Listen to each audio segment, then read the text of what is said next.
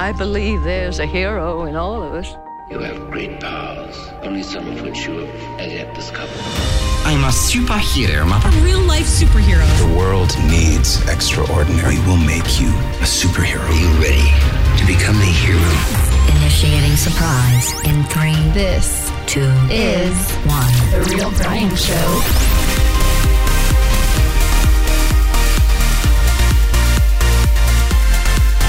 Welcome back. It is week 2 already. We are already at the 5th episode of The Real Bryant Show.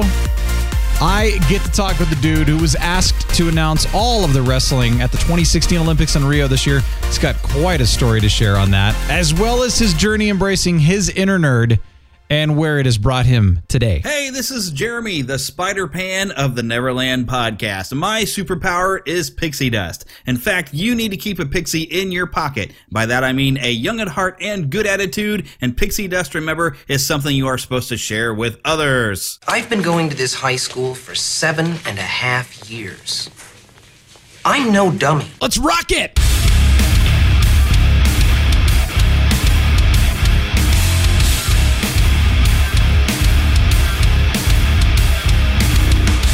Yeah. Welcome to The Real Bryant Show. I am The Real Bryant. Thank you so much once again for coming back. Week 2 here. Episode 5 already. Hope you're enjoying the show. Hope you're having a good time. And if you are enjoying the show, then please do share it. I mean, seriously, I'd love for you to tell your friends and family and local alien residents, you know, anybody seriously that's around you, just let them know, because you know what? Gosh darn it. If we don't share this show, then what's the point, right? I mean, I told you that I don't like to talk to myself. I used to, right? You know, it's just, I don't know. It's not as fun anymore. I like to talk to people. It's a little bit, I don't know. I think it's more exciting, but, you know, maybe it's just me. I'm not sure. I am so excited to talk with Jason Bryant today. That's the man who, well, first of all, some of you know Jason. He's a funny guy. Really cool guy, by the way. But he got asked to announce all of the wrestling at the 2016 Olympics in Rio this year. It was so cool. Such a neat thing for him, but he's got a great journey. And I think it's really cool, too, to see where he's come, because when I first met him a couple of years ago, he was doing his thing.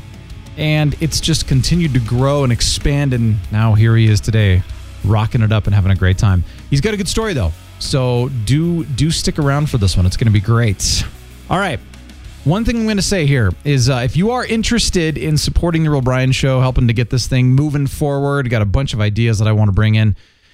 Patreon.com/Real Bryant Show. All of that, by the way, is on the website at realbryantshow.com. There's a link to it. Check it out, see what you think. You can see kind of what some of the goals are that we're going to be doing here. And if it's something that interests you, then let's rock it. All right, I'm going to jump into our chat here with Jason, because I want to make sure that he has plenty of time to share what he's doing. So, Jason, welcome to The Real Bryant Show. Greetings, sir. Truly a sight to behold. It's amazing. It's intimidating. It's, I don't know what I'm mixing. I am mixing Tom Brokaw and Howard Cosell. But that's all that matters, because the entire episode today will be in these voices. Or not. Or not, you see. That's a good idea, too. Take down 2 points he has. Always wanted to do a wrestling match in the style of Yoda. You should have done that at the Olympics. Not if I wanted to get paid. Are we ready to rock it, or has that been? Is that something we can't say anymore? Are you kidding? That's every show, man. Okay, I was gonna say. Let's rock it. Yes, thank you. No, are you? That's not a Profit Cast thing. That's the Real Bryant show. Okay, that's a you thing. That's not show specific. That's not copyrighted for a simple 110 episodes of Profit Cast, which you may or may not have heard me on here on the Real Bryant hosting. Dude, this is what we get. I serve a society by rocking. Rocking ain't a walk in the park. Well, remember, you can still rock in America. Yes, let's rock it. Is that a Spinal Tap reference? Well, you know, but it could be along. I can't know every movie. I just can't. I possess a wealth of useless knowledge. I can't know it all. Well, you could. I could, but I might not be married. I definitely wouldn't have 2 children. Well, that was School of Rock. Oh, okay. Yeah. Okay. I've seen that movie once, and it was opening night. Oh, okay. Actually, no. I actually didn't even see it opening night. I got School of Rock. I actually got movie passes Interesting. A preview of it at MacArthur Center Mall in Norfolk, Virginia, like a week before it came out from the campus radio station that I worked at in college. So, yes. That was a long time ago. Yeah, that was 2000 and I want to say 2004 in that range. Somewhere in there, yeah. Well, it's funny because I thought about the movie the other day and I thought, oh yeah, I haven't watched that in a long time. I need to go back and watch it. That was in Jack Black's heyday of, oh yeah, he was somewhat funny, and then I think he just kind of jumped the shark a little bit, and I was like, you know what, that Tenacious D thing is cool. Then you made a movie out of it. I don't know. Yeah, Destiny was the pick of mediocrity. If I mean, I do like songs off that soundtrack, but punk rock tried to destroy the metal, and they failed. I kind of feel like, and I know we're talking movies because man, what are we talking about? Well, we'll get into it, but right now movies are the thing because I tell you, man, movies are I'm a huge. You and I are both movie quoters, which is great. But yes, my wife actually counted 15 times. At one point, she just counted 15 on one given day that I spouted out a movie quote. 15. She assumed the ones she didn't know.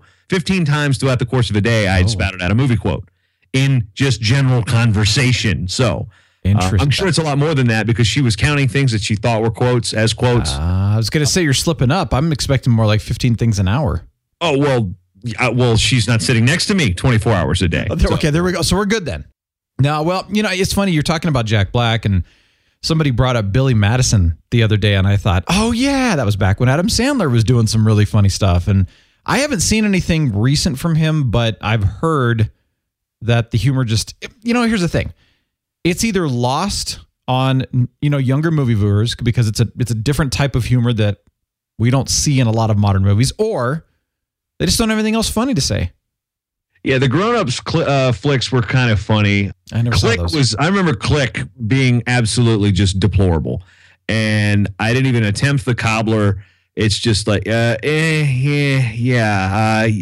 think Funny People was actually serious, but kind of funny. Or I think that was it Funny People where him and Seth Rogen. I didn't see that. That's the thing. I've seen a lot I of saw that. Ones. That wasn't terrible. I mean, they had some puns there, taking shots at Elizabeth Banks movies and stuff like that with, Judd Apatow. I mean, that was kind of funny stuff there. They were making fun of themselves. But, I'm sitting here thinking to myself when I was buying Adam Sandler CDs in high school, they're all going to laugh at you. And then sometimes it'd be like, I'll walk by, I'll be like, biblioteca.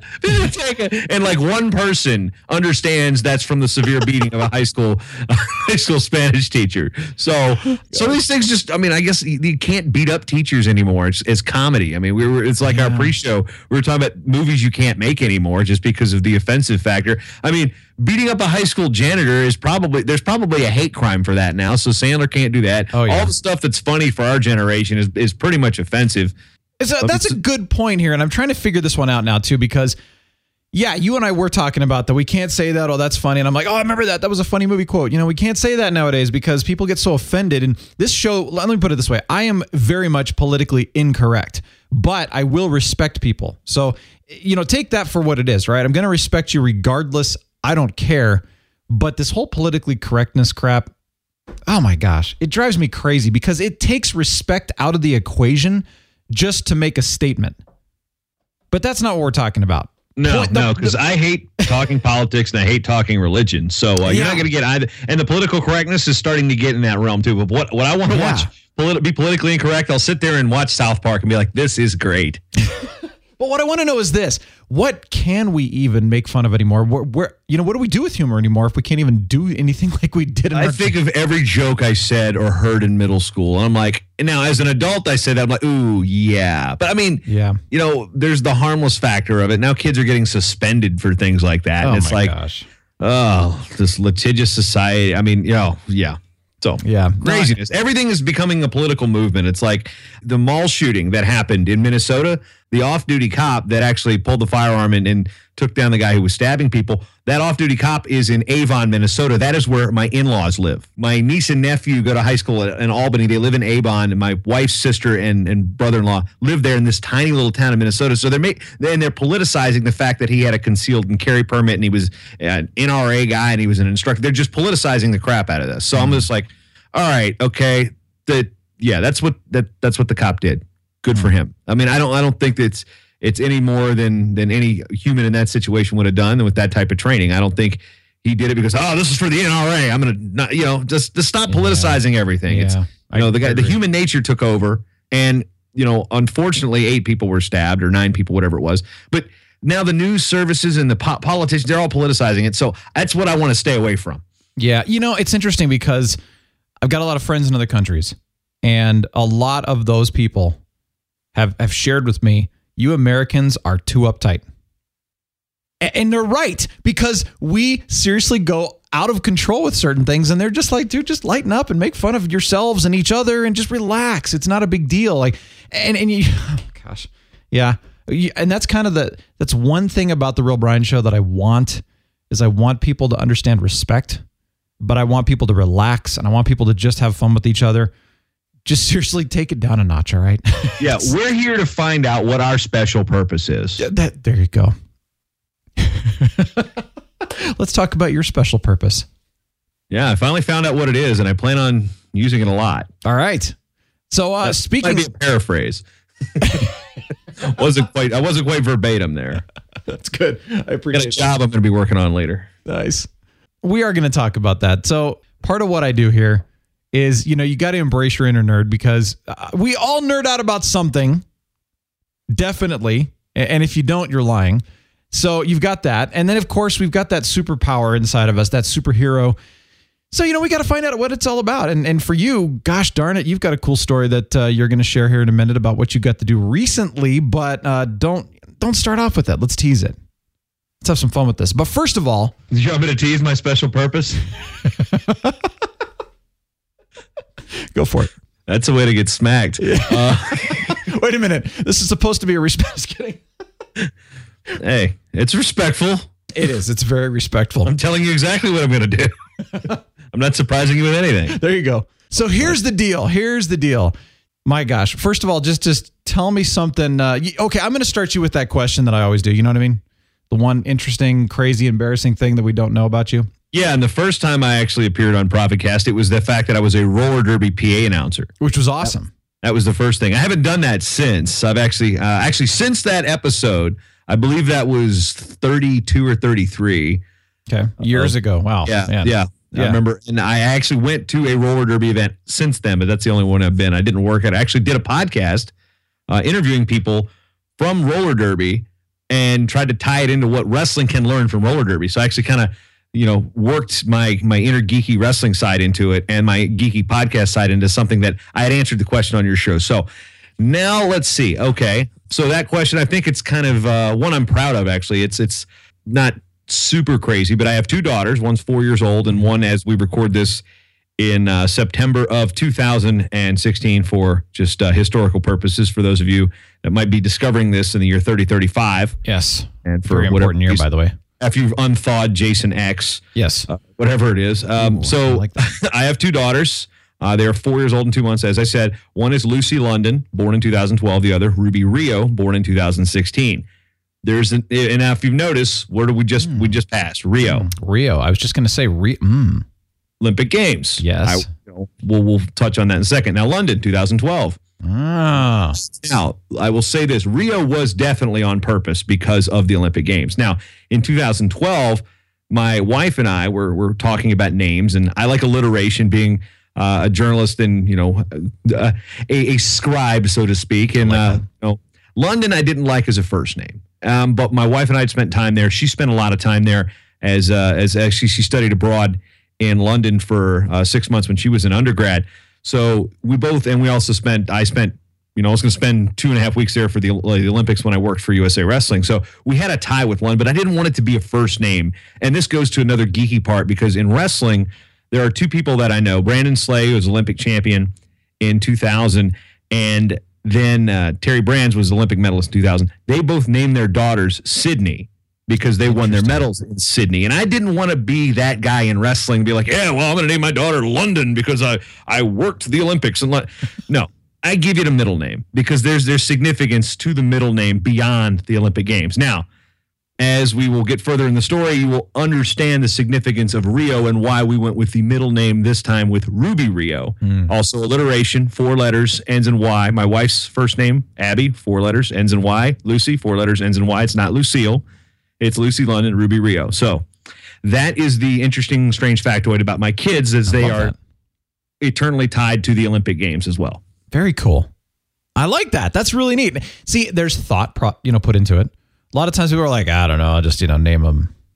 Well, we had to mark off a list of, and those of you who have had kids, especially you guys that sit there and you're like, okay, you've got a daughter and you're going through daughter names and you're scratching off every potential name of anybody you've ever looked at. Yeah, exactly. It's like, okay, no, we can't be that. I had a crush on a girl and that was named that in the first grade. Can't do that.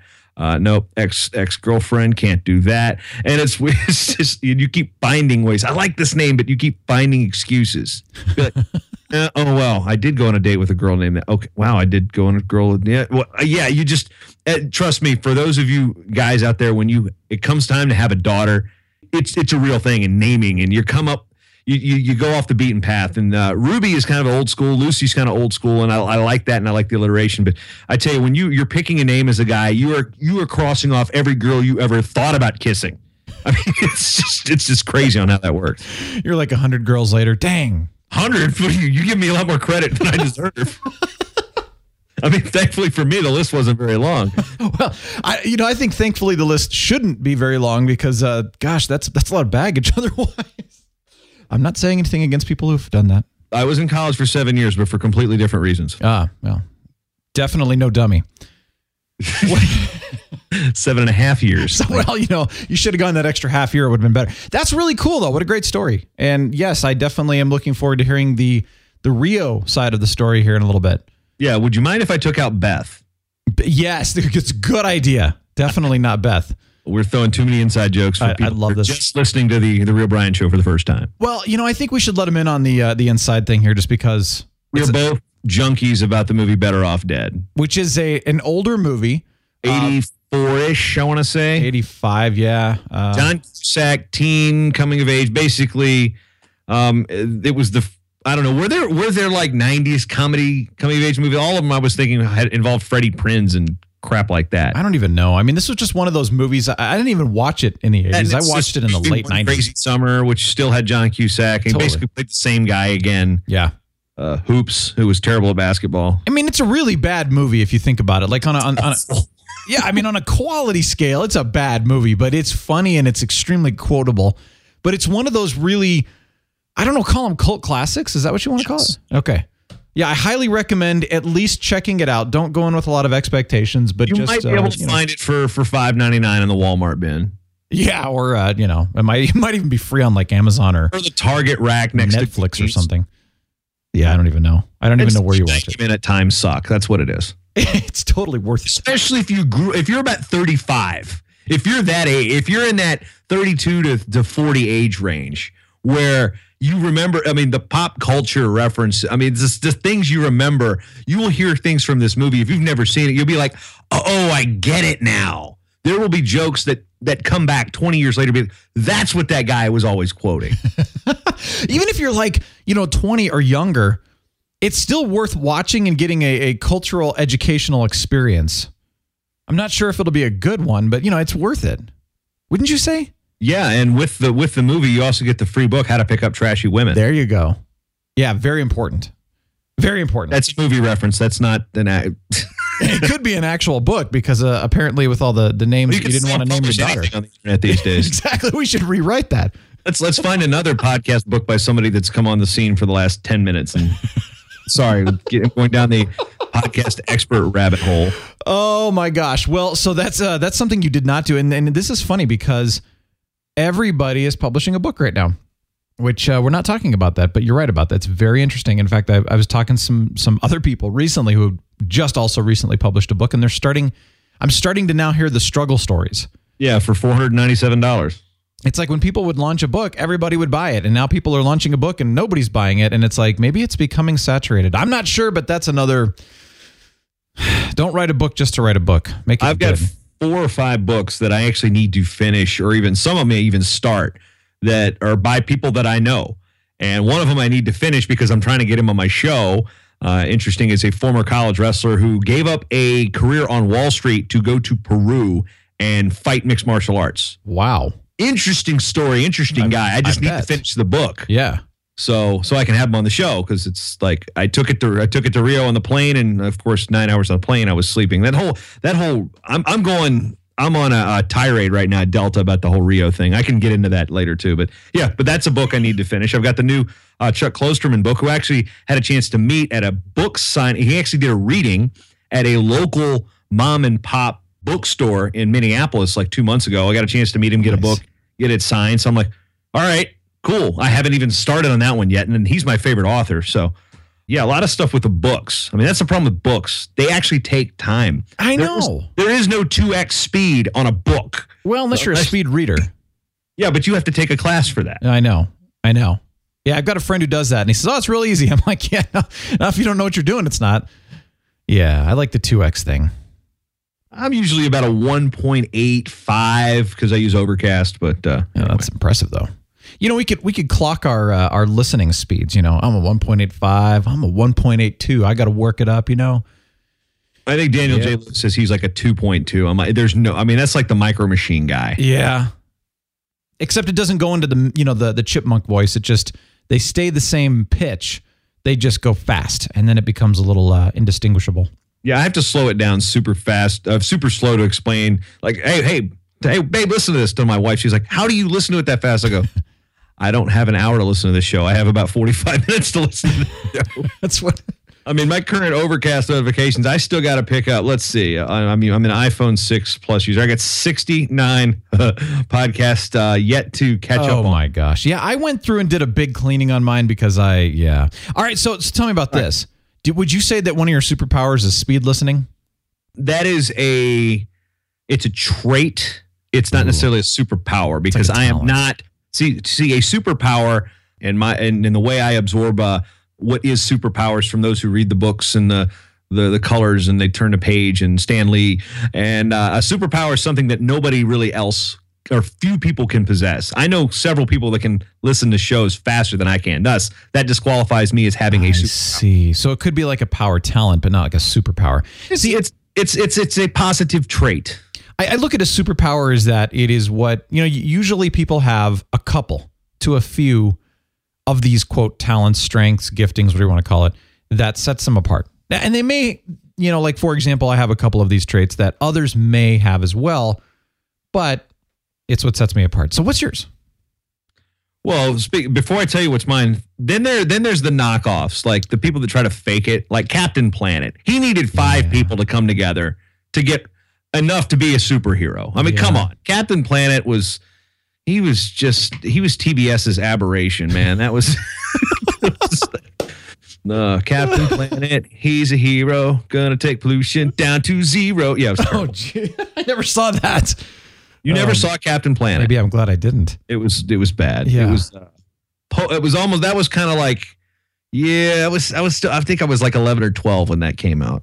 So wasn't really, I was kind of beyond it, but yeah. You had 5 traits come together to make a superhero. It was like a knockoff Voltron.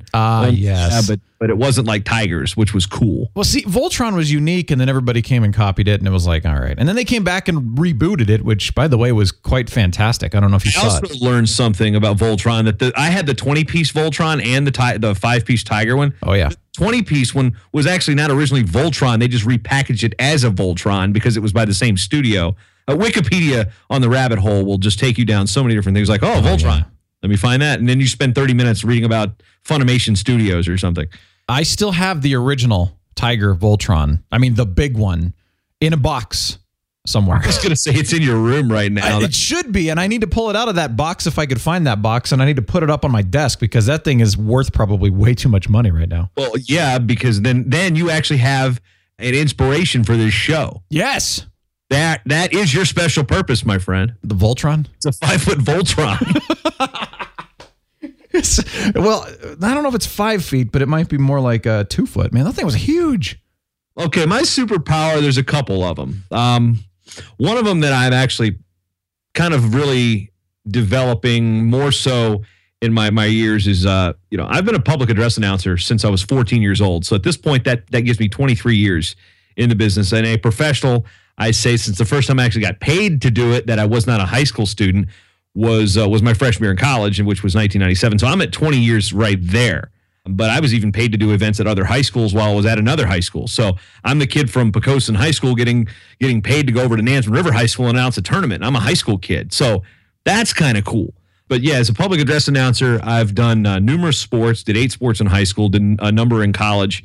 And of course, with that background, you want to get into radio and then television. That was kind of the goal. But the last couple of years, I've gotten back into PA announcing. And that's kind of a superpower because anybody can do it. But it's not easy to do well because there was a local station that did it. I'll get to this more in depth, but a local station did a piece on me, and I have a binder that had for the World Championships and the Olympics, and I had every country, every athlete, every name, and then phonetic spellings of their name. And it's not like I just looked this up. I mean, we've researched this. I mean, it wasn't just like, okay, that's what I think it is. So within that superpower is the ability to say the name Ajimid Murad Gadzimagomedov from the Russian Federation. And Mongolian names, and knowing that Korean names and Chinese names, their naming conventions are backwards. So you say their last name first, their first name. Knowing that, of course, when you take high school Spanish, you know that the masculine and the feminine last names, like Mian Lopez Nunez. Well, it's just Mian Lopez. You don't have to say all the last names. So knowing that and packaging that all together, those 4 or 5 things, like you said, these 4 or 5 things to come together to make a master superpower. So when you put international wrestling competition in front of me, nobody can do it better than I can. So that is my superpower. I love that. That's not me being cocky and arrogant, but here's the hook. I was just getting back from Rio. I announced the Olympic Games as the PA announcer, the in-venue English PA announcer. I also announced the Division I National Championships this past year at Madison Square Garden, New York City. Also the Division III Championships. Nice. I've signed a contract to do Division IIIs again on getting more events and things like that. I actually had to turn down, or it got turned down. Basically, there was a financial issue. I would want to go back to my alma mater and announce the Field Hockey National Championships they're hosting, but financially, it would have been a big money loser. I would have loved to have done it, but when you get to a certain level of professionalism, and now I've got the Olympics on my resume, I don't necessarily charge what I would have as a college student. So I don't expect to be paid like I'm a college student. So unfortunately, that one did not work out. That was actually this morning. So I'm kind of bummed that I didn't get that one, but that was more financial. It's like, it's you can't pay me like I'm a high school kid anymore. Yeah. So that superpower, there's a couple things. That's the superpower, but it all still comes around to wrestling. But public address announcer, when it comes to wrestling, I can do other sports, but that is where, you're getting Superman there. You're only getting maybe Batman when you put me in basketball or something.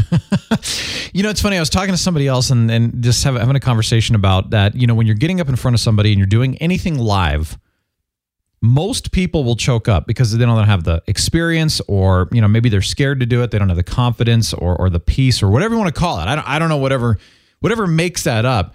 But I do understand that. I mean, I've done a lot of live in front of people kind of stuff, and I love it personally. It's like Christmas morning. But to get up in front of a huge group of people and not freeze up or choke up, and even like you said, getting names right, oh my gosh, that's a big deal. I used to announce basketball games, so basketball would be my thing. Although I'm not a professional basketball announcer anymore, so it would be fun to do. But I actually kind of miss doing that. It was a good time. But wrestling, no, I wouldn't even be Robin, man. I'd be screwed. But I love what you're doing here. Screwed or Scrooge? Scrooge. I'd be Scrooge. Get up there. Humbug. But I'll tell you what. This also identifies your inner nerd, which is wrestling. Oh, yeah. And the thing is, there's so many different things with that inner nerd. Oh. It's not just wrestling, because I was a sports fan before I got into wrestling. So I'm in, 8th and 9th grade. I've got one of those world almanacs, or like the ESPN sports almanac. I'm looking at all the college teams and memorizing the mascots. And, that was, it's kind of a joke now that if I can't name a college mascot, now I have to put an asterisk on this. If it was a Division I college, and those sports fans know what I'm talking about. If I was at a bar or something and I like, hey, you get a drive, I'm like, ask me any Division I mascot. If I don't know it, I'm too drunk to drive. So that was the kind of nerd stuff. I mean, I knew all the state capitals in the 2nd grade. I mean, I liked lists, and I could tell you at one point there were 34 different colleges that had the name Tigers as their mascot. the geeky stuff is basically in the stats, because like in the sport of wrestling, we have a couple historians, but nothing's really centralized. And I've created this project recently in the last couple weeks. And right before the Olympics, I was like, man, I got all this stuff. I don't want to put it all in Google Documents or Google Sheets. I was like, you know what? I'm going to learn how to figure out this SQL database stuff. Yeah, so I don't know how to run a whole lot of queries and stuff. I know a few of them, but basically I've created a SQL database within the last month, and I've just been compiling stats that I have laying around and in various spreadsheets. So I'm geeking out about the stat aspect of it, that it's like, hey, now you can go here. You can find out you can look up every All-American from Oklahoma State between the years of 1974 and 1990 and pull it up. So I'm basically creating something that's information for my sport that isn't really available in one place. So I'm really geeking out about the stats aspect of it. I'm geeking out about the fact that no other person in this country does college wrestling standings. And when I say that, it's like you open up the newspaper every day, for those of you that actually still get the actual printed edition, and there's the actual baseball page where you see wins, losses, record, home, away. Well, I do that for wrestling. Nobody else does that. And right now, the California Community College is actually their junior college wrestling league. That's about 20 colleges in California. They compete in the fall, which is unique. But right now, I'm the only one in the country that can tell you that Bakersfield College went 2-1 this weekend, because I've got the scores and I've got the results. So I geek out about the results and the stats. But and then that is, whether if I had a thing for roller derby, like we kind of mentioned in various circles, or any sport, I would probably be doing something like that. Whether it's wrestling, which just took hold of me, but it's that inner geek about the sport of wrestling, which I love so much. But then there's what I can provide from a statistical standpoint or an announcing standpoint, because all this stuff that I'm doing helps me do my announcing job better. So I don't have to it's usually in my head a lot quicker. I know exactly where to access a point and be like, all right, I got it. Yeah. But you even brought in broadcast into this whole thing too. I mean, you obviously were nerding and geeking out about that as well. Oh, well, yeah. I mean, because how else does somebody want you? I was like, wow, they bring, what do I bring? What can I bring? Because there are people that probably sound better than me. But do those people, are they going to possess the knowledge to know that wrestler right there, who that kid is? They're going to look at the singlet. They're going to know. They're going to look at the coach in the corner, and they're going to be able to identify what school that is without actually having to look down at a sheet. I mean, it's those things that you learn on the fly. And that's what you get when, like, wrestling people hire me. They get my knowledge. Sure. And so that's even a really good point right there. And I think, okay, so first of all, I mean, you're a young kid, or you're younger or whatever, and you're just geeking out about all this stats and all the stuff. You love these sports. You're having a good time, and you're thinking, all right, and everybody, of course, when you're young is like, oh, you could do whatever you want. It'll just be wonderful. And then you hit college and everyone's like, be realistic, get a real job, What did you do to finally say, I'm taking all of this stuff that I used to nerd out about, and I'm going to do something with this so that I can actually have an impact on others? I got tired of working for other people. Okay. And some of that comes with being too trusting, because I had 2 jobs within the sport of wrestling where I was not paid what I was worth. And this isn't like, again, not me being cocky or anything, but if I worked, my wife always said, if I worked in the corporate world, I'd be making triple probably what I make now on my own. Sure. Now, I like being my own boss. It affords us a lot of opportunities, especially with 2 young children. My oldest daughter just started 3-day-a-week preschool, so we can go pick her up whenever we want. Yeah. And, she had some medical issues when she was younger, and it allowed me to just kind of not necessarily, I work from home, but the ultimate situation was I'm doing all this work, and it's somebody else is getting the benefit of it. And I'm hired as the workhorse, and it's their product is improving because they've hired me. And now, I left a really good job at USA Wrestling when I was in Colorado Springs because of the family situation. It's not that I was unhappy there. If my daughter doesn't have medical issues and is in the hospital for 4 months, I may still be working there for all I know. But, sometimes life takes you different places. But when I came back to work at another project, and I wasn't getting paid, and I wasn't getting paid what I was worth on top of that, I was like, all right, I'll take the bump here for a year or so. And then, then the money wasn't increasing. We weren't seeing what we were doing. And it was all on me to do it, yet I'm not the one signing the check. I didn't control my own financial destiny. So ultimately I said, all right, this podcast thing that I'd started with Matt Talk Online, well, Short Time was the show. And then I was like, I had Matt Talk Online back in college, and Matt Talk was a high school wrestling radio show that I did in high school. So, it was that one thing was like, all right, I'm sick of being owed money. I'm sick of basically being the grunt and the workhorse wherever I've been and not seeing the finances really justify it. I could bust my butt and, what do I get out of it? I mean, there wasn't, there's a team situation. Yeah. But at the same point, when, it's like, I use this reference in Varsity Blues quite a bit, and it's not a movie I like, but there's the scene where the running back that he's got thousands of yards, but he doesn't have any touchdowns because the coach gives the ball to somebody else in the end zone. So it's like doing all the work and then somebody else gets the touchdown. So in an individual sport, not a team sport. So it's one of those things where, I kind of said, all right, let me try this. Let's see because for years people saying, well, why don't you do your own thing? Well, why don't you start your own thing? And I had it wrong. I was thinking I had to create the exact same thing that I had done before. No, I created something different, then created my own thing. And so ultimately, when you work a month and you don't get paid for something, it pisses you off.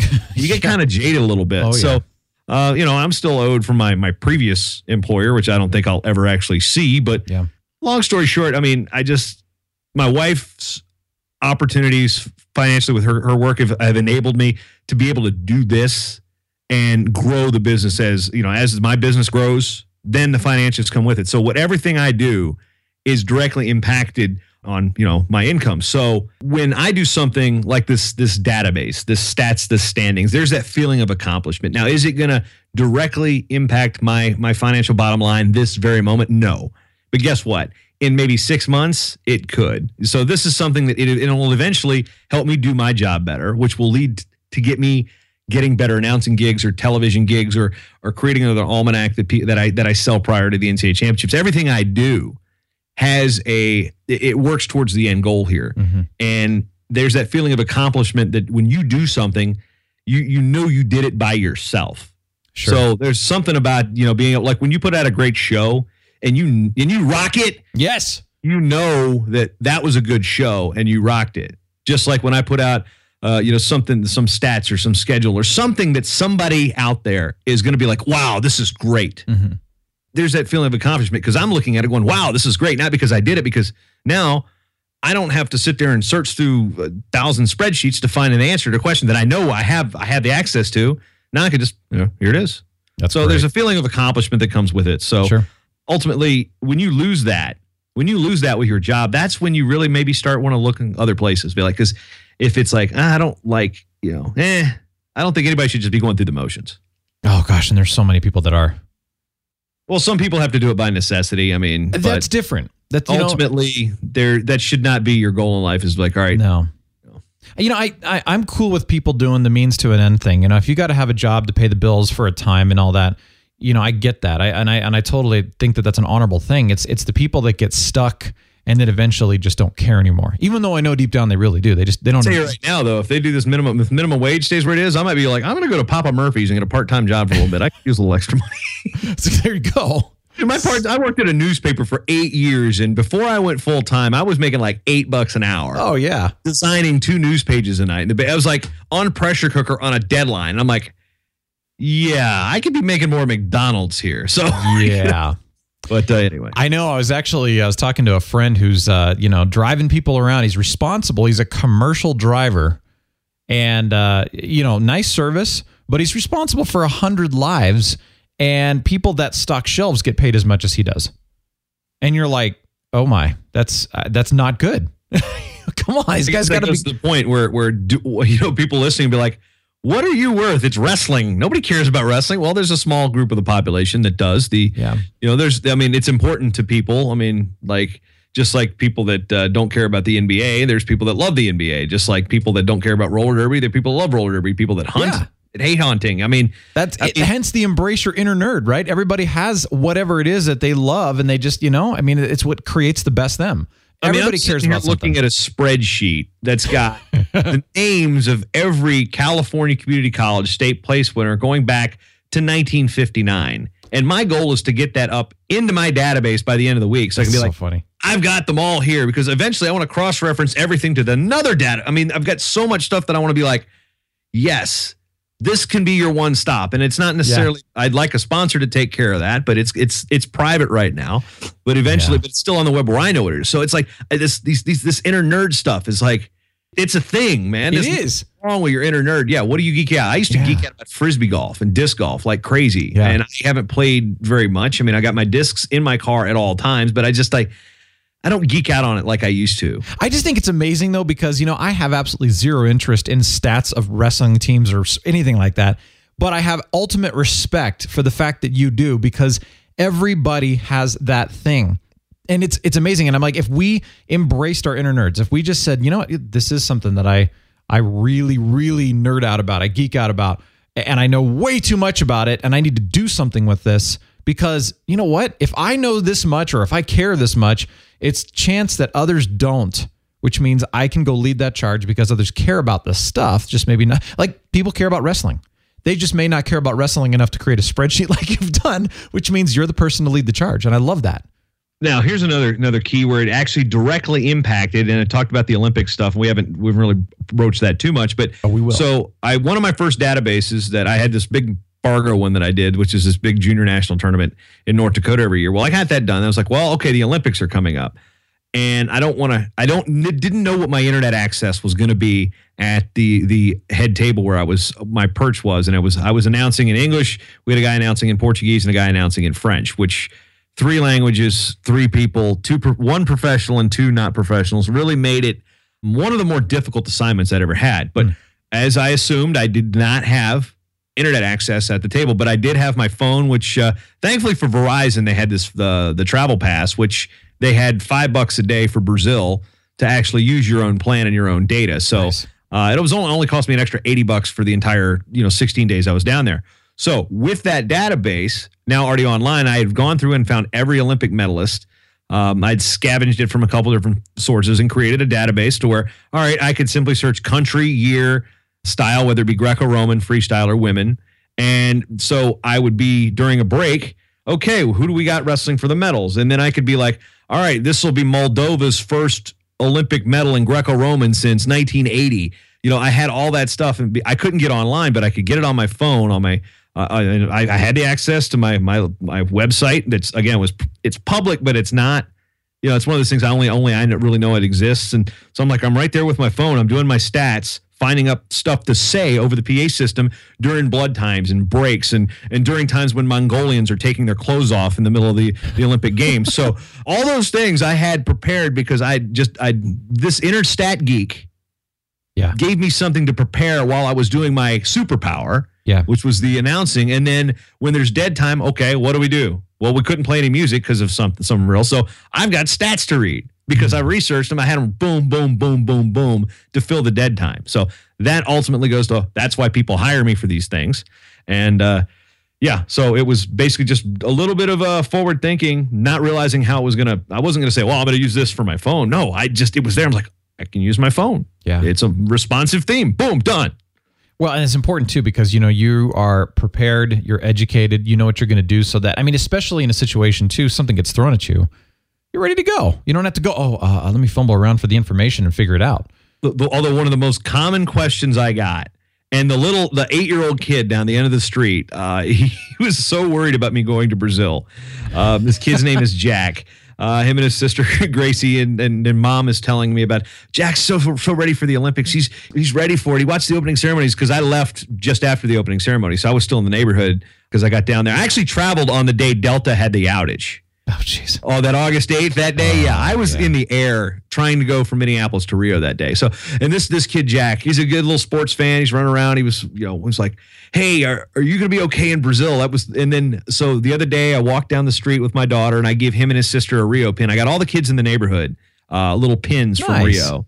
Olympic pins. So, and trust me, there are a lot of kids in this neighborhood, and those things aren't cheap. So, that's my good deed for the next 5 years, exactly. Yeah. So I'm not going to whatever the Winter Olympics are in Korea. But so he comes back and he goes, so what did you do when the Mongolians were taking their clothes off? And that's the most common question I've gotten. Oh, jeez. It's like I sat there and said nothing.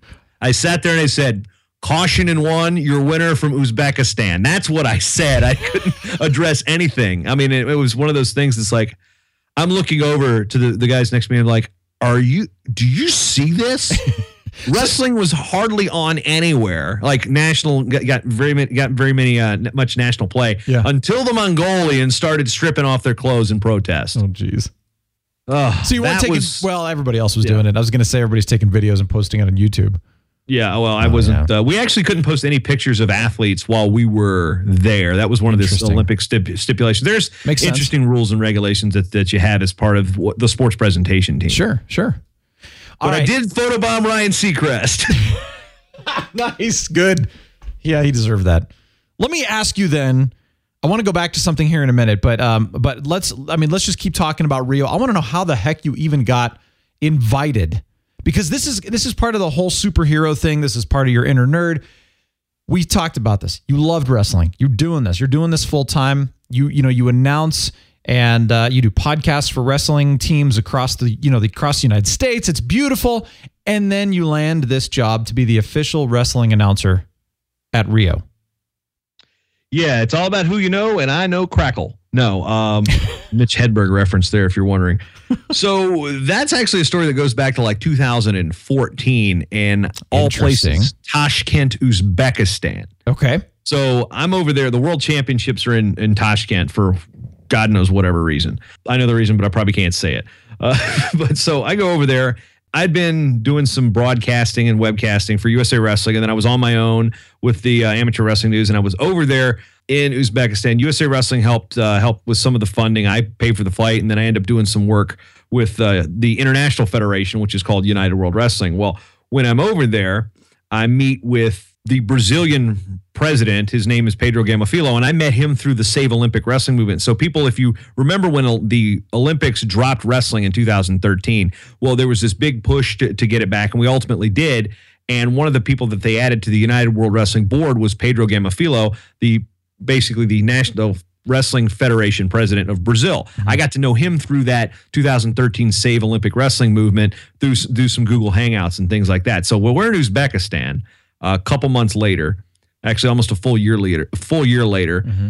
And we're sitting there talking, and he goes, "Oh, this is Gilles. The guy's name is Gilles Stanoli. He is the sports presentation director for wrestling in Rio."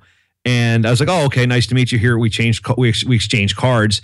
And at that time, believe it or not, my daughter, my oldest daughter, was in the hospital. She'd had a feeding tube, and she had taken it out, and she had some issues, complications. They had to put it back in. I didn't know if I was going to fly home from Uzbekistan like the day before, and ultimately we even got change fees waived, and it was still going to be like a $1,500 flight just to get home. And it was like, all right, my wife's like, I can handle it. My wife's a superhero. That's her special. Nice. Her superpower is parenting. She's amazing there.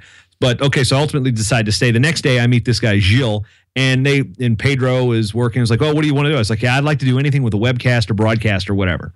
So that information is exchanged, and then a couple months later, get an email saying, "Hey, here's your application." If that had to go through a tryout, I had to read a script, I had to send an MP3 file, which I'm obviously pretty good at because that's what we do as podcasters. We upload MP3 files everywhere. So. Then the paperwork comes back in. I just wait till they say, "Okay, we have a test event coming up in February. We'd like you to come down. We're going to take care of the flight and put you up." And so when I get down there, I'm thinking I'm trying out for a webcast position, like, with Olympic Broadcasting Services. And then I get the paperwork 2 days before I leave. It says English announcer. And my buddy Ken from Virginia, who I've known since I was 15, he's also an announcer, and he was one of the English announcers in London, and had done the music in Beijing. So I was not going for the announcing gig because that was Ken's deal. Mm-hmm. Well, people do what they want to do, and Ken all of a sudden ends up getting the position I wanted as the broadcaster, and I end up getting the PA stuff, and he got that decision late. Well, I go down there, I announce the test event, and then they say, "Yeah, okay, we want you to come in for Rio." So basically just making the right inroads, and then those people hearing me. And I think the ultimate thing that got me to do the PA was in Vegas in 2015. USA Wrestling hired me and Ken Berger, the guy I just mentioned, to be the PA announcers for the World Championships, the U.S. host of the World Championships. And we did that, and we knocked it out of the park. So I think that's where Pedro in Brazil heard me on the microphone there. He goes, "No, we want him doing that." And ultimately, I think that's where everything all tied together. So it was a Save Olympic Wrestling movement in 2013 that led to a trip to Tashkent in 2014, which led to me not going home when I was probably trying to go home for my daughter. And then I ended up staying. And then all of a sudden the next day I meet that guy. And, life has a funny way of doing things. So that's kind of the abbreviated version. There's some more emails and stuff, but that's basically how it happened. I knew this guy, Pedro. He introduced me to the other guy from Rio, got me to a test event, rocked the test event, and then boom, announced the games. And then having the World Championships last year, and then the NCAA Championships actually didn't have any role into it because I'd already gotten the Olympic gig. I hadn't gotten confirmation until like a couple months before, but I was pretty much knew I was going to Rio in March and April when I also had the Olympic trials. It's incredible. So you really were, it really was who you knew. Yeah. And thing is, if I sucked, it wouldn't have been who I knew. Well, but it was who you knew. And so there you go. Right. I also don't get to know those people if I haven't been working in my craft for a long time. Sure. You don't just come off the street and meet the guy who's like, hey, I announce. Well, I talked about this on ProfitCast a while back because, somebody was asking me, how did you get an opportunity to, interview the actors on stage at Heroes and Villains Fan Fest? And it was that same kind of thing. It's like, one, I had to know the right people. And I did. It was Jason Kabassi. And two, but I had to be good enough, just like you said. You had to work on your craft. You had to be able to do it. You had to be able to handle it. You had to be good enough that somebody would notice you and say, I think you actually may be a good fit for this thing. Are you interested? And then it kind of goes from there. Of course, it's like you said, a lot of conversations and emails and, discussions, but a lot of it is building relationships and getting good at something. But which comes back to embrace your inner nerd so that you can be the best you, and then unleash that superhero. Go to town, get out there, be the best you, be good at it, but you still got to know people.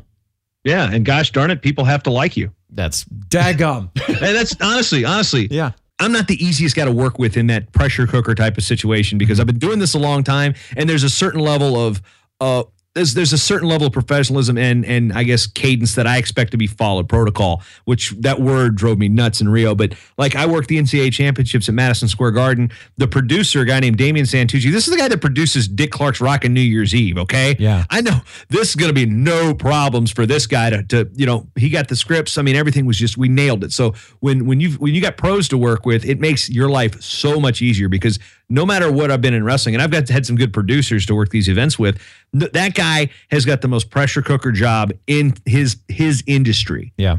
And to work with him in a pressure cooker situation, that's probably the most pressure cooker situation in my industry, would be announcing the NCAA championships at Madison Square Garden for 18,000 people for 3 straight days.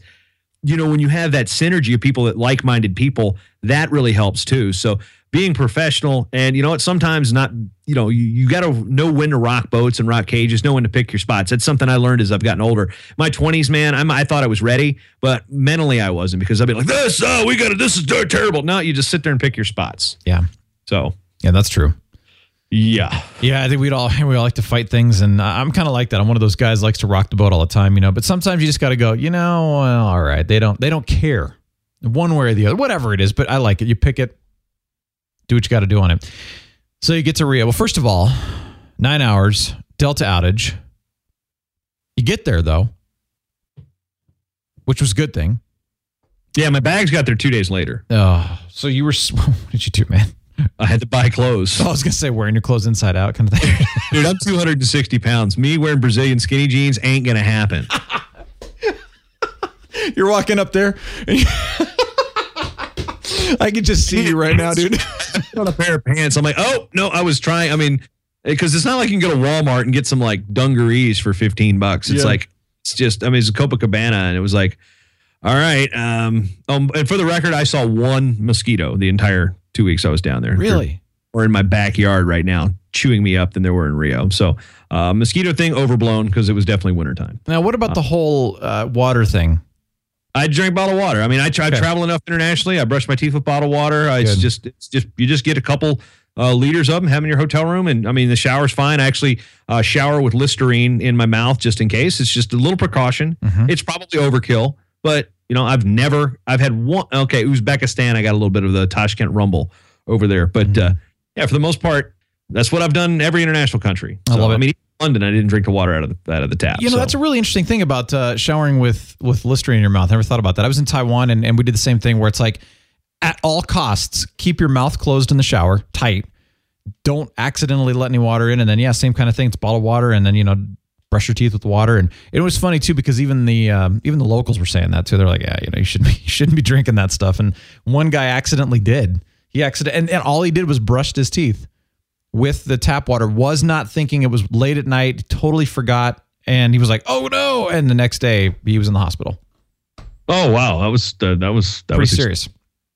Yeah, I was just thinking maybe the that scene from Sex and the City 2 movie, whatever, where they Poughkeepsie. I don't know. The only reason I'm going to admit to seeing that is because I'm married. Yeah, I've never seen it, so I can't help you on this one, man.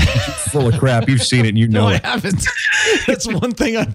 Those movies I never saw. Liar. I never did. I call shenanigans. No, I hey, Farva, what's that place you like with all the? I was going to say I can't prove it, but it's a true. I never saw it, so no.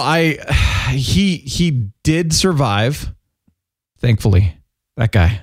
Or else this story would take a real bad problem. I was tempted to be like, well, he didn't survive, but no, he did. It was fine. I mean, it's just had to put him down. What about like probiotics? If you're just like dumping in, do you think that would help? I'm just curious. I'm going to actually pretend like I know what a probiotic is. I know it's in yogurt, right? Activia. With Jamie Lee. Oh my gosh. Yeah. All right. No, that's cool. I was just curious if that would help out. But all right. Well, so you survived Rio. Yeah, it was great. Rio was fantastic. So everybody that was worried about this, they're full of crap. I mean, it was all the media reports were just. I mean, okay, yes, they were actually true, but in it was a microcosm of it was actually pointless. I mean, it's like okay, hey, Jason, hold on a second though. When has the media ever not blown something out of proportion? Sports media, the last true journalists, in my opinion. Now, there are still TMZ style of media spin doctors and stuff like that and fan blogs and stuff. Sure. But if something happens, if Adrian Peterson runs for 12 yards, he had a bad game. Every sports writer in the country is going to write that. Sure. Well, whereas if he was a political candidate, this is a Republican's fault or it's a Democrat's fault. Whereas the sports writer's going to say he got stopped, the offensive line stunk, the defense was good, he had a bad game. I mean, it's just one thing about sports writing is you get to call it like you see it. That's true. If you put a spin on it, you're going to get called out for being biased. So, that's a really good point. I never thought of it like that, but I think you're right that sports journalists really do call it as it is. And I mean, I was actually in journalism and news writing and PR. That was my major. That's what I started in. And I got out of it because I was tired of spinning things too far from the truth. Because that's what you were taught to do. Because that's, get a little truth and then blow it out of proportion because sensationalism sells. Yeah, sports information has that. That's a tough job for a sports information director when the job is to promote your school. So, like 1 year, Old Dominion, my alma mater, got beat by North Carolina in football, 80-20. That was probably the hardest press release the Old Dominion sports information director had to write in his career. How do you spin an 80-20 loss? Yeah. Ray Lowry read for 64 yards as Monarchs lose at Carolina. It's like you find the one good thing, the one good stat, and you play that up. But that's the one thing that that's one thing that would drive me nuts. It's like, okay, so how did they score all these points? I don't know. Yeah. Okay, but so things were not blown out of proportion. I mean, things were fine. Rio was great. Had a good time. Great. Food was great. Awesome.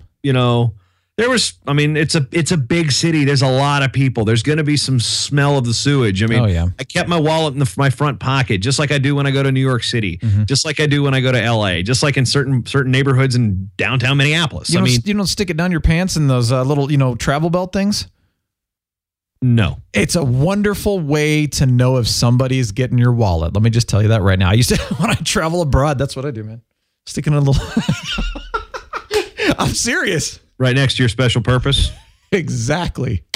But I'm glad you didn't get robbed.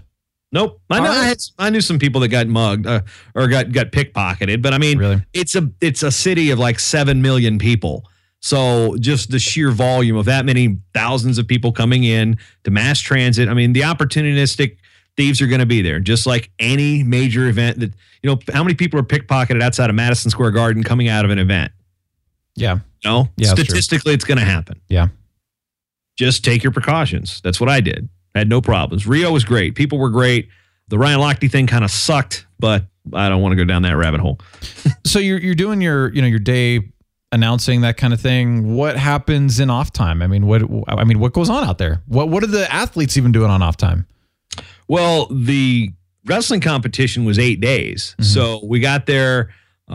First day it was kind of some downtime recovery, and then a day to kind of just went and checked out some souvenirs, and then we had meetings, and then we went down for a practice day, and then but next thing you know, you're there, and we had to leave at 7 a.m. every day to take get an hour and a half down to the venue. Oh wow! Because it was in a different part of the city, and the city's huge, so it took us. If we took without the taxi, we would have gone train bus for 2 hours, or taxi, and then we walk for, once we get into the park, it's Olympic Park, it was still another mile to the back of the venue. So we'd get there around 10 o'clock, but let's see, we get there 8:30 each day. Wrestling starts at 10, we'd be done at 8, and then back at 9:30, get dinner. Next thing you know, it's 10:30, 11. So that was pretty much the day. That's cool.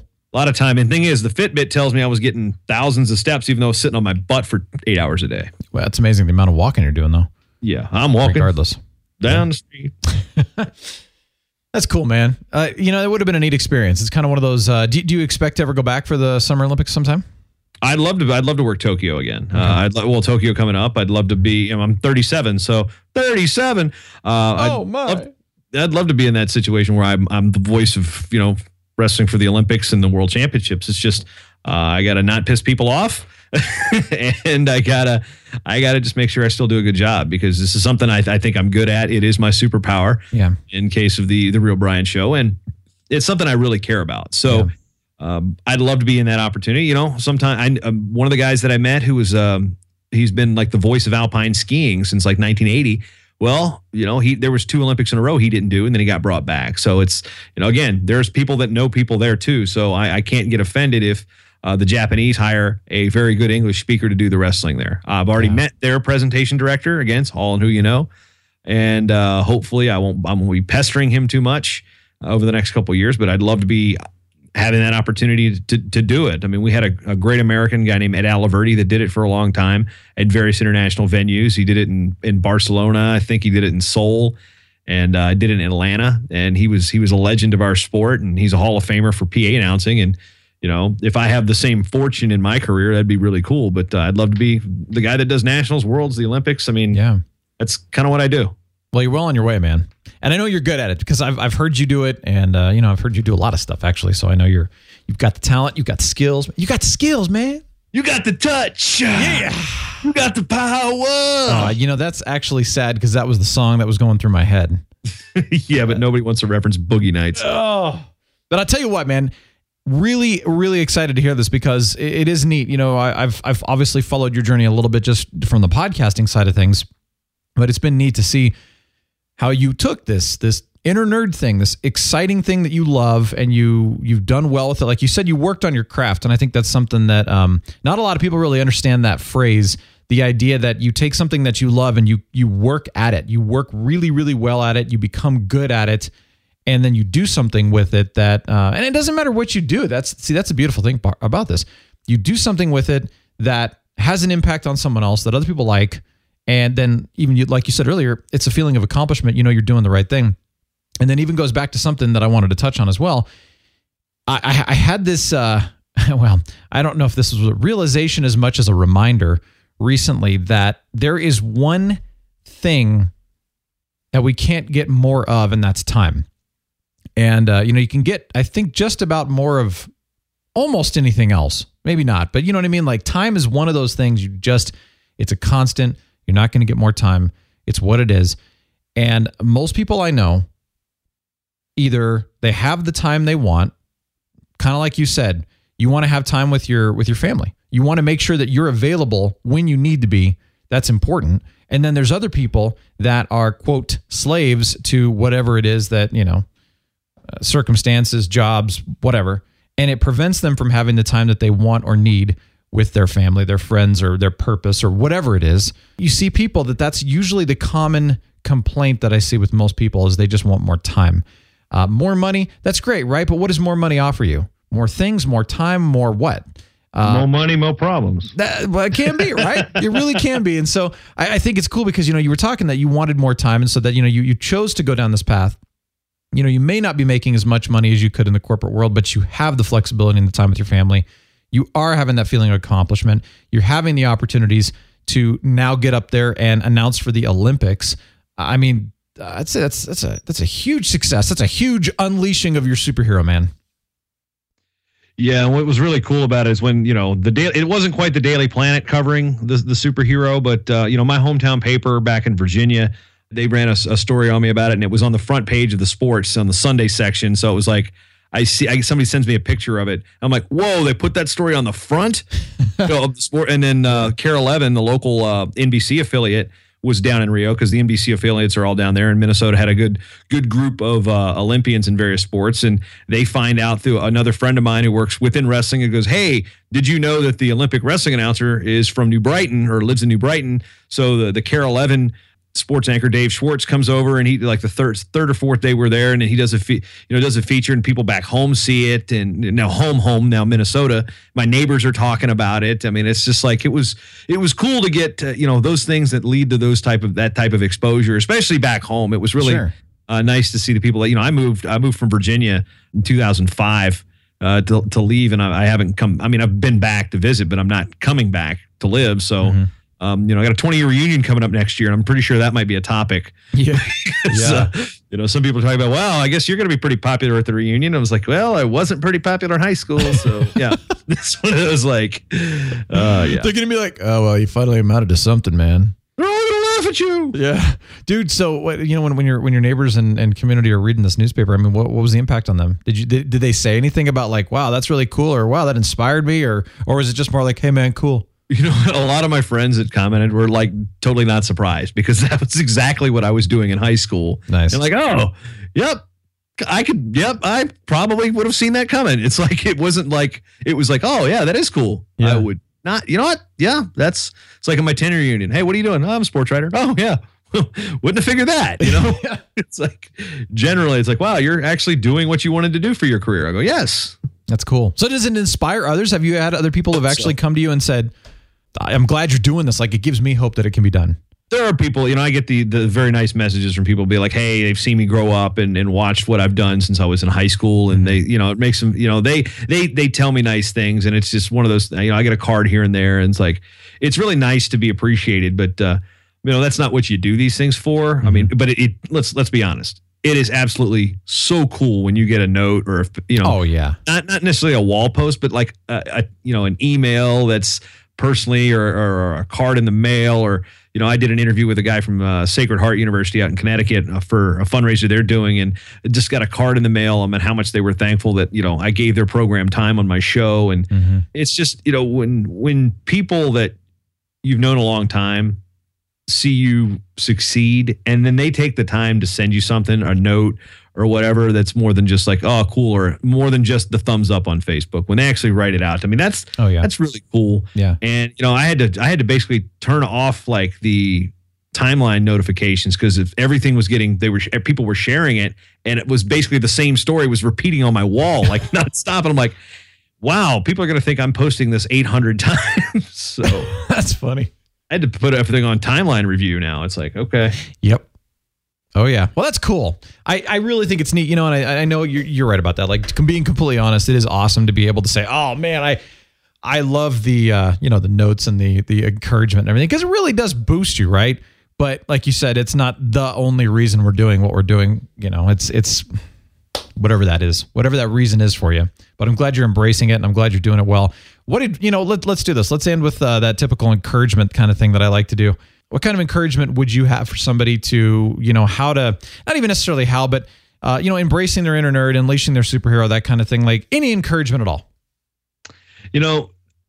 When you go forward down the line and, people worry about what they're doing in high school or in college, what people are going to think, who cares? Okay. I mean, what I do with the stat stuff is not a sexy thing, but it makes me happy. And you know what? It actually turned into something that I believe makes other people happy, because I can present the sport of wrestling, a sport that a lot of people like, and I can present it in a way that I feel that the athletes deserve to be treated. So ultimately, I have an impact on other people's lives, whether they really know it or not, because I'm just adding a little bit to that exposure. So what I did was not a cool thing. Oh, hey, why don't you play a sport? Well, I wrestled briefly, but I mean, I was the voice and stats dork for 8 sports in high school. Guess what? That led me to the Olympic Games. And you know what? That's a pretty cool thing. Yeah. So basically just don't worry about it. I mean, yeah, people can be rude and cruel sometimes, but just, it's not like it's hard work, determination. Well, no, I mean, you're going to take bumps. You're going to have, your ego is going to take a shot. You're going to get a gut check. You're going to have ups and downs. But ultimately, if it's something you care about, I mean, there's no reason why you should stop because other people are telling you can't do it. Yeah. I appreciate that. And you know what? The naysayers are numerous. And I've gotten to a point where I believe that, there's 3 categories of naysayers. There's the ones that are actually legitimately concerned for you to make sure, let's make sure you've thought everything through. And then you've got the common category of naysayers, which is those who have just never accomplished it or never seen it. So they just truly don't believe it's possible. You know what I mean? It's like, well, I've never had $1 million, so it's not possible. Meh. Or you've got those that just legitimately want to be maliciously hateful because they're in pain and they want to hurt you. But there's nothing good from the naysayers. I mean, yeah, the ones that legitimately concerned to say, hey, think through it. Okay, cool. Think through it, but then do it. I know you agree. I think through it all the time. And you do it. That's the thing. I think it. And therefore, do it. What was it? I think, therefore I am. And then there's the alternative that I used to write on my notebook is I forget, therefore I'm not. Oh, there you go. I like that. Yeah, if you just pretend it doesn't exist, then it'll go away. Isn't that good advice? No, it doesn't work like that. No, I know. The good advice is get out there and do it. Like you said, relax. Don't worry about what other people are saying. Just make it happen. I love it. How do we get in touch with you and, listen to your stuff, all that good stuff? Well, I'm at matttalkonline.com. You can follow me on Twitter at Jason M.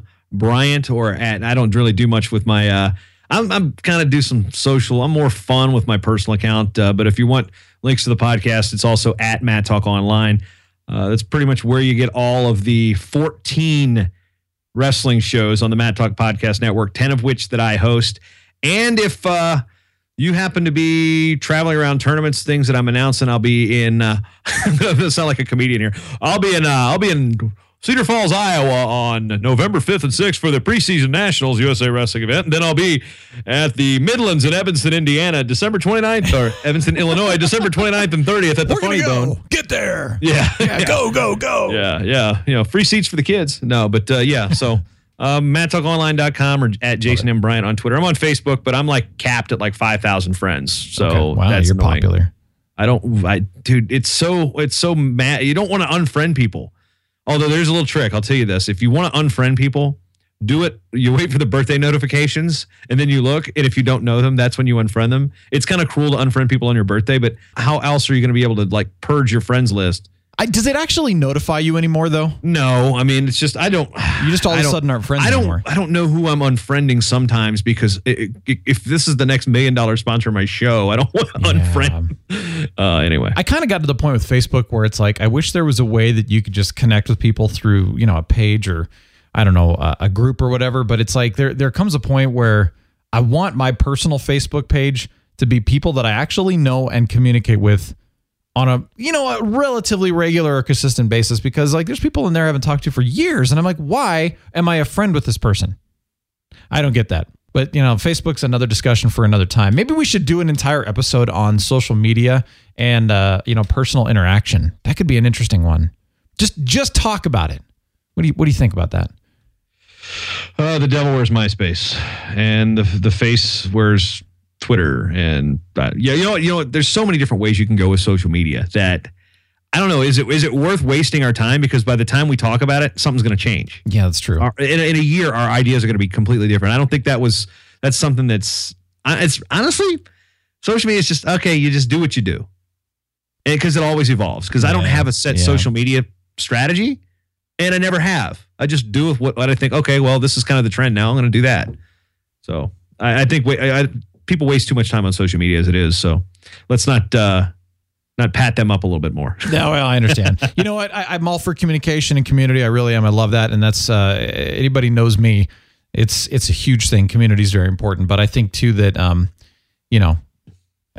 you can't post on somebody's wall or give them a thumbs up and build community very well. You really gotta interact. Like you said, you appreciate when people send you a letter or actually call you or send you a message or a text or an email or whatever. Send thank you cards. Seriously. I've got a bunch of them that I just every time something good happens or like I'll send out a shirt or something. They thank you cards.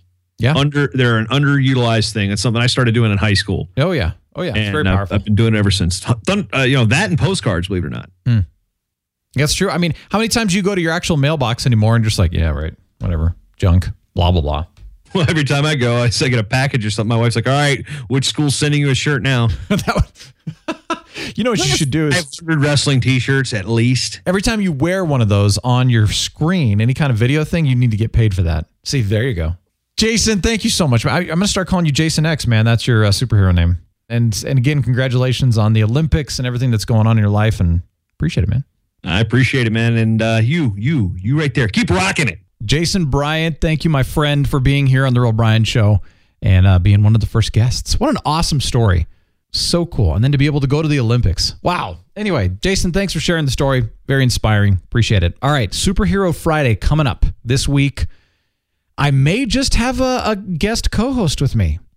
So you may just have to tune in and find out and see what happens. Next week, of course, I've got another interview. I've got a lot of interviews coming up. I've got so many lined up. I'm so excited. And what I'm doing and what I'm very excited about with this, and I hope this is something you'll enjoy as well. So yes, I'm going to have people on the show that you've heard of, but I'm also going to have people on the show that you've never heard of probably, but they've got a great story and I want to share it. They're inspiring, they're encouraging, and it's something that I think is going to be a huge benefit to all of us. All right, so here's the deal. As always, I ask, if you loved The Real Bryant Show, please share it with somebody. That's all I'm asking for right now, but go to realbryantshow.com. Everything is there. Emily's amazing show notes and all of the links and everything. You can get in contact with me. You know I'd love to hear from you.